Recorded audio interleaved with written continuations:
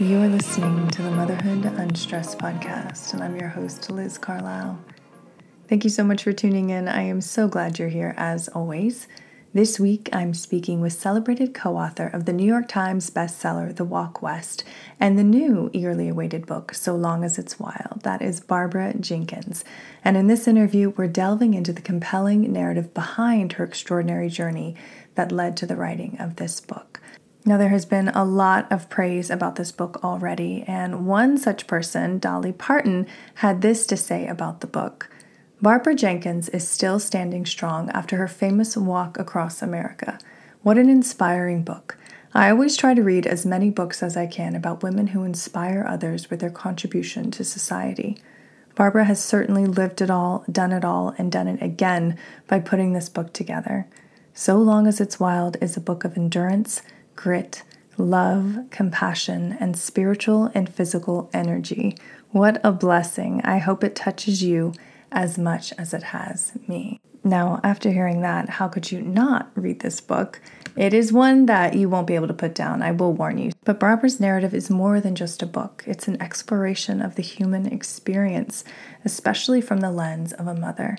I enjoyed speaking with her so much, and I think you're really going to enjoy her point of view and what she has to say about life and love and raising children and carrying on and being proud of putting one foot in front of the other, whether you're on a walk across America or just in your everyday life, getting up in the morning. So please enjoy this episode with Barbara Jenkins.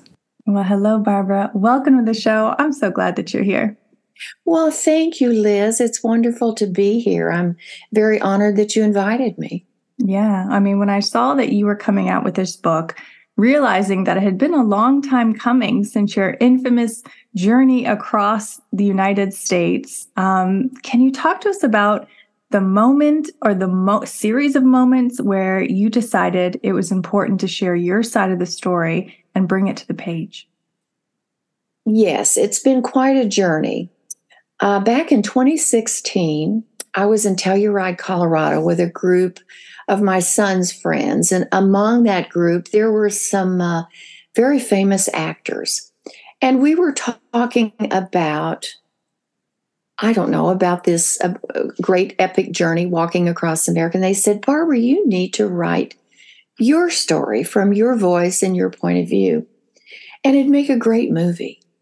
And of course, I'm thinking, well, that's nice. Thank you. And that's probably, it's just conversation, in that group. So another 5 years passed. And my granddaughter, she was about seven or eight at the time. And she said, Yo-Yo, my name is Yo-Yo. She said, Yo-Yo, did you really walk across America? And all of a sudden, the light bulbs went on. And I knew that not only for my own legacy, but for a larger audience, I needed to tell my story because the things I learned, the insights, the revelations, the secrets of life, I guess, were much greater than me. And I needed to share those and tell my story before it was lost forever. And I took it to the grave with me. I plan to live a long time, but still yet, I knew the time had come that I needed to do it. So I was coming out of 40 years of silence. I was busy raising children. I was a single mother. I was building a company. I was had many ups and downs. Well, once I started writing, it took me 3 years to write it. So this has been a long time coming. But I will tell you that the endorsements, more than me talking about the book, the people who have read it say the same thing. It's a common statement or feedback is I could not put it down. I've had great, wonderful endorsements from people like Hilary Swank. She's an Academy Award-winning movie star who was in $1 Million Baby. Connie Britton, who starred in the ABC series called Nashville. Bridget Connolly, she's the CEO and founder of a nationwide beverage company called Luna Bay.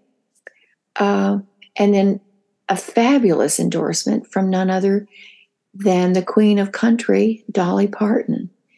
And Dolly read the book. She's an avid reader, but she doesn't really, it's not her habit to endorse books. No. But one of my very best friends has been Dolly's backup singer for over 30 years. So Jennifer was able to get this book, the manuscript, into Dolly's hands. Wow. And so Dolly read it, and she said, she gave a wonderful long endorsement, but she basically said, I hope this inspires you as much as it did me. And she said, congratulations, Barbara. Creatively and respectively yours, Dolly Parton. Well, I kind of dropped to my knees and thought, this doesn't come along every day. Thank you, God. So, but that's sort of the backstory of why I wrote it. And now that it's behind me and it's published, I'm very thankful that I did. Yeah. I mean, I have authors on the show all the time, and they talk about the stamina that's required to bring a book from an idea to publication. Most people don't realize how tough you really have to be, not only for the initial draft, but all of the rewrites that come after that. Do you think your walk across America all those years ago prepared you for what was required to bring this book to the world? Well, honey, my whole life has prepared me to endure. I was raised a hillbilly in the Ozarks of Missouri. We didn't have an indoor toilet till I was 12 years old. And I slept in a little lean-to room on a rollaway bed. The roof leaked and water dripped down the walls. So I grew up poor. I walked across America. That was 3 years and 3,000 miles. So part of some of the secrets of life are really learning to endure and to take it one step at a time. So writing a book, this is not my first book. I co-authored Walk Across America, The Walk West, The Road Unseen. So writing was a part of my background, and I always loved to write. But once I was in this long season of raising children and basically trying to survive and build a business, there was no time to write. So once the time was right, and I began to write, yes, it took 3 years, a lot of perseverance, a lot of stamina, because, there are different kinds of writers. There are very informational and didactic and kind of collegiate writers, but then there are creative writers, people who write novels. Well, I'm a creative writer, but I had all the stories and all the fodder to write it. It was just a matter of doing it. And that process took 3 years. It's a lot of twists and turns, a lot of high adventure. Wow. I mean, can you talk about some of the stories that you include in the book, ones that you knew you had to have in there, ones that you wish you could have fit in, but there were just too many? But what are some ones that you really are happy that you shared? Well, there are so many stories, but the adventure was so great. But I mean, I trapped alligators in the swamps of Louisiana. I suffered heat stroke in the deserts of Colorado. We experienced a tornado. I fell off a 13,000-foot peak, an ice glacier, almost to my death. I was hit by a car in Salt Lake City. I'll tell you one story, and your readers will love this, because at the heart of everything, I'm just a storyteller.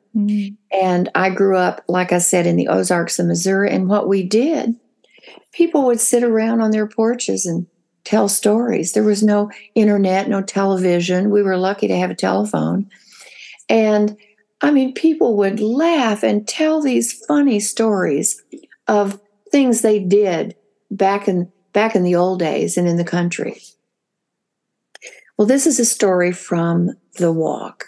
And we were crossing Oregon, and it was the coldest winter since 1919. And I had just learned that I was pregnant with my first child.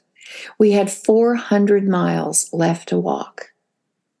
And I was one of those young pregnant mothers who got sick. And I was sick as a dog, nauseous, throwing up.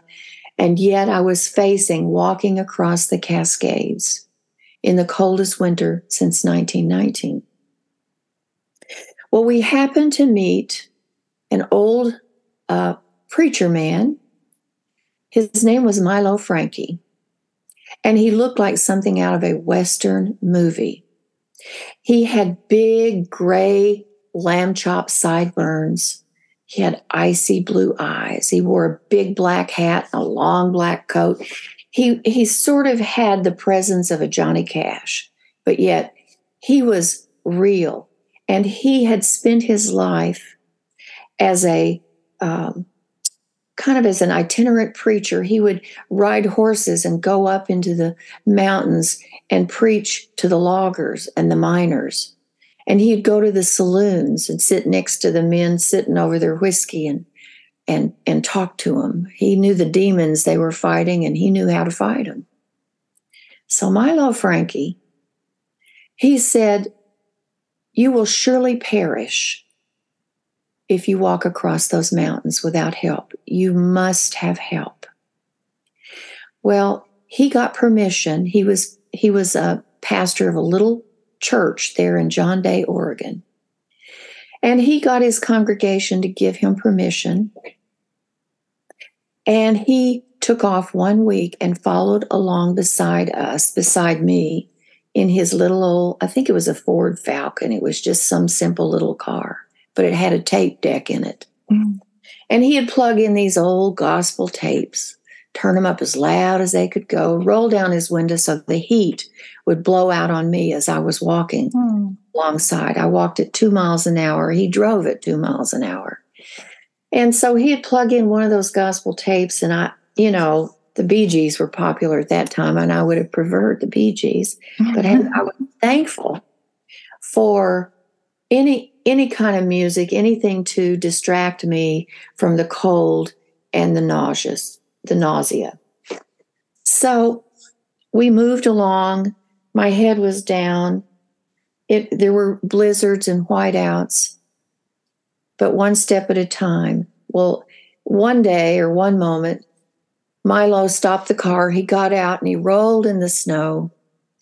And he said, "Oh, look at me, look at me." And he was doing anything to encourage me and keep me laughing.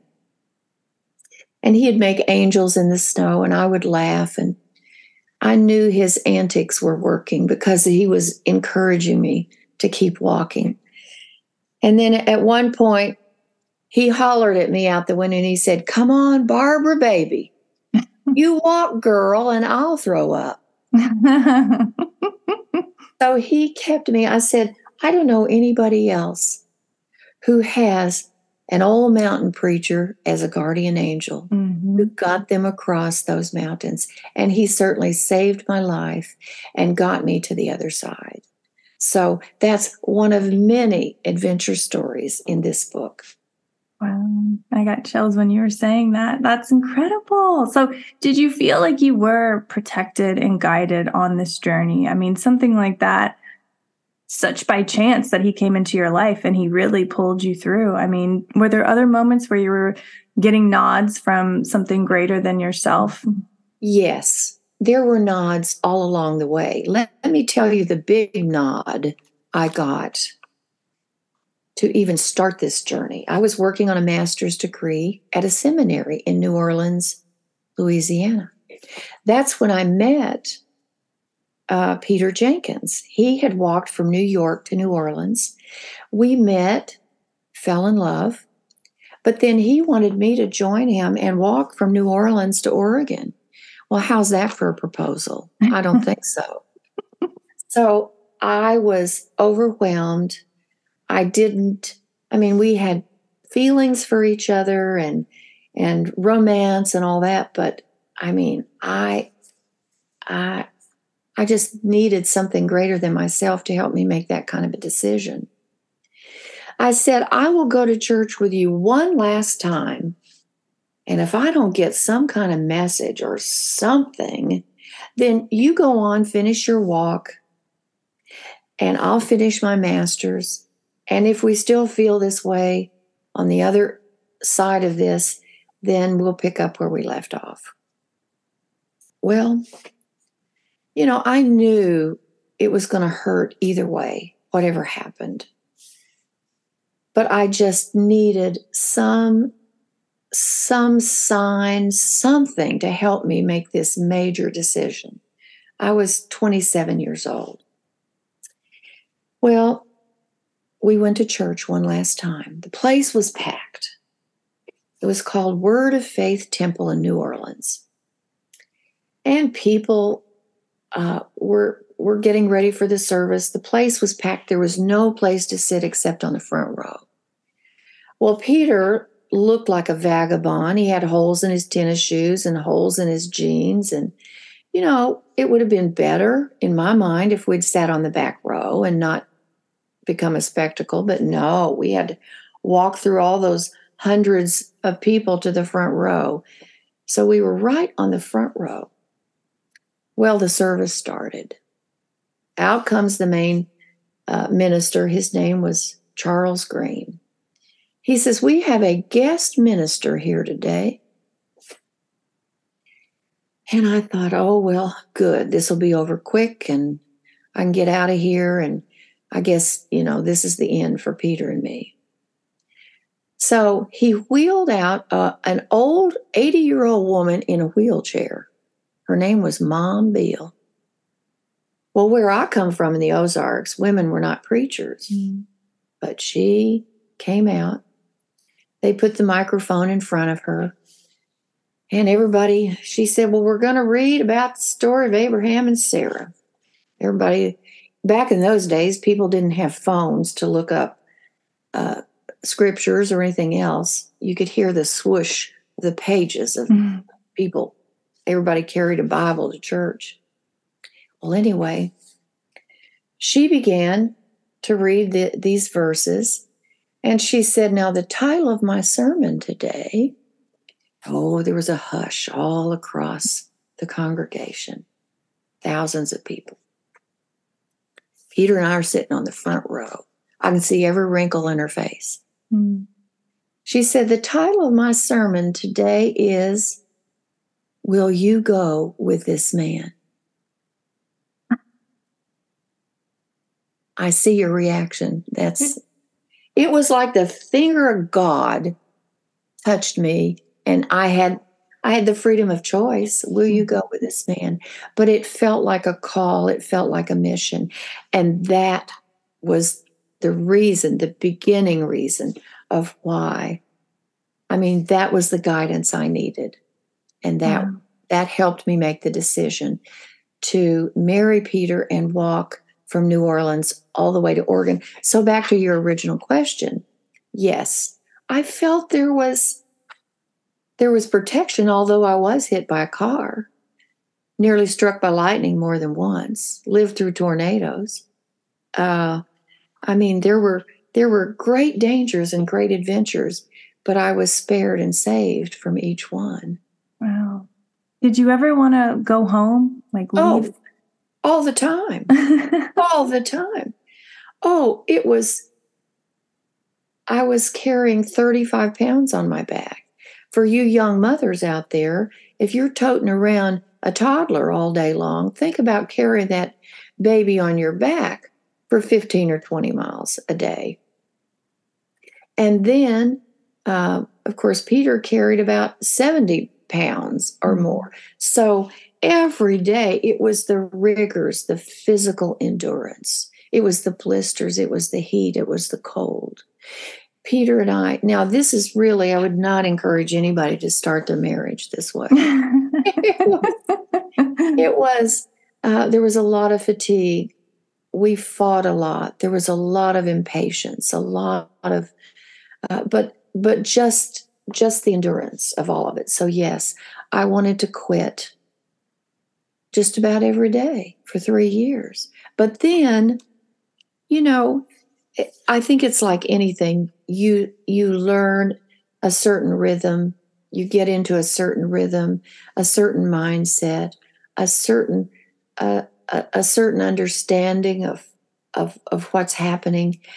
And I was more accepting as time went on. But it was difficult. It was hard. And yes, so many times I wanted to quit. In fact, let me tell you a story. We were in West Texas. We were staying on this ranch with an old couple named Homer and Ruby Martin. We had walked all day in the hot sun, and they pulled up in this white pickup truck.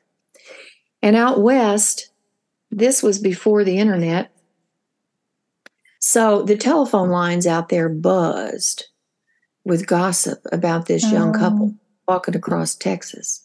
And of course, we were in little newspapers. And so all the farmers and ranches, everybody had their eye out for us, wanting to see where we were and where we were along the way. And of course, they all thought we were total fools. Mm.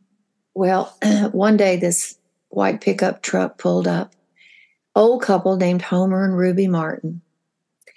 Did we want a drink of water? They had a big thing of water on the back of their truck. Well, then they invited us to get in the truck and come home. They'd cook us a meal. So we went to their house and stayed a few days and rested. Well, it was there that a big tornado happened to come. And the skies were black, and there were tornado warnings everywhere. And we knew Homer and Ruby. They had lived there their whole lives, so they knew exactly when we needed to head for the root cellar. Well, we watched that tornado from the porch, and it came right up to the edge of their property. They were wheat farmers and cotton farmers. And then it veered off and started going north, but it tore up the land and tore up everything. But anyway, after that tornado passed by, Ruby and I were sitting on the front porch. You could smell the earth, how it had torn up the earth, and just the fresh smell of dirt and sagebrush. And the stars started to twinkle, and it was a black night, and we were sitting there talking, and she knew that this was hard for me. We had looked at a road map the day before, and when I saw we were just in Texas and I still had to walk all the way to Oregon, you could have blown me over with a feather. So Ruby knew. She was an old pioneer herself. And so I didn't really complain, but I started to voice my concerns. And she said, "Oh, law, Barbara." She said, "Shoot, girl, this ain't nothing. You ain't lived till you've picked cotton all day long in the hot Texas sun, carrying 100 pounds for 25 cents 100 pounds. Well, girl, you can do this. This ain't nothing." Well, it was people like Ruby, just at my darkest moments, would come into my life and gave me the encouragement and the push and the undergirding that I needed to just keep going. Wow. Oh, I love that story. That's just one of so many more in the book. Yes. And then when you did finish the walk, you were on the cover of National Geographic. You and Peter just kind of blew up. You were on the radio. You were everywhere. How drastically did your life change after you completed the walk? After we ended the walk, we were kind of caught up in another tornado, another whirlwind. We had gone from sleeping on the ground and walking 15 miles a day to being jet setted all over the country, to staying in the finest hotels. it was a drastic, drastic change. And of course, I was pregnant with Rebecca. I gave birth to Rebecca the month we were on the cover of National Geographic. So our whole world exploded. We became like the sweethearts of America. And of course, National Geographic, that catapulted even more fame, more interviews, more publicity. And out of that, we began writing bestsellers. The Walk West. The Walk West, Peter and I co-authored that, and it became, it became one of the most influential books on American culture in 100 years. It's part of the White House Library. It was a phenomenon. But then, because of the fame and fortune, we had money fell out of the sky. We bought a big, beautiful farm in Tennessee. We had 2 more children, so the family was growing. Opportunities were everywhere. But behind the scenes, my marriage was crumbling. Peter was gone 95, 96% of the time. And the temptations of wealth and money were just too much. And he broke the marriage vows many times, and that was just more than I could bear. So our marriage fell apart, and I had to basically start all over. And really, I started all over as a single parent, and it was very difficult because Peter was the star. So it wasn't like I could just pick up and keep writing books and doing all this stuff. It just came to a screeching halt. So my life changed dramatically and drastically. And it was reinventing myself once again. But I did. Yeah, you did. Do you think the fortitude that you showed during this walk, all of the miles and the blisters and the heat and everything, how did that inform your reinvention of yourself? You're rising from the ashes. You're doing it on your own as a single mother. Was that part of it, or because you had already been through that, was it almost, I don't even want to say it was easy to go through that because you had already been through so much, but did it inform how you approached this new chapter of your life? I think it does. All of life is made up of different seasons in your life. And growing up a poor hillbilly prepared me to walk across America. Walking across America and growing up a hillbilly prepared me to face that next season or next chapter of my life. I'd done without as a kid. I could do it again. I could find a way to make things work. But I think walking across America taught me to take life one step at a time and one day at a time. And you have to preserve your energy, your sanity, your sense of where you are in life. And I think this applies to everybody across the board, but we're so busy in this fast, high-tech virtual world that people have lost this ability to take one step at a time and to walk by faith and not by sight, because I didn't know what each day would bring. Many times I didn't know where my next meal was going to come from. So that certainly prepared me. The challenge was to do it with 3 children. And that was my greatest challenge. My greatest sorrow in life was that my children didn't grow up in an intact home. But those are their stories, and they've all grown to be wonderful, productive human beings. Rebecca, my daughter, has a master's degree, and she has taught at the college level. She's now into competing with horses. She loves horses.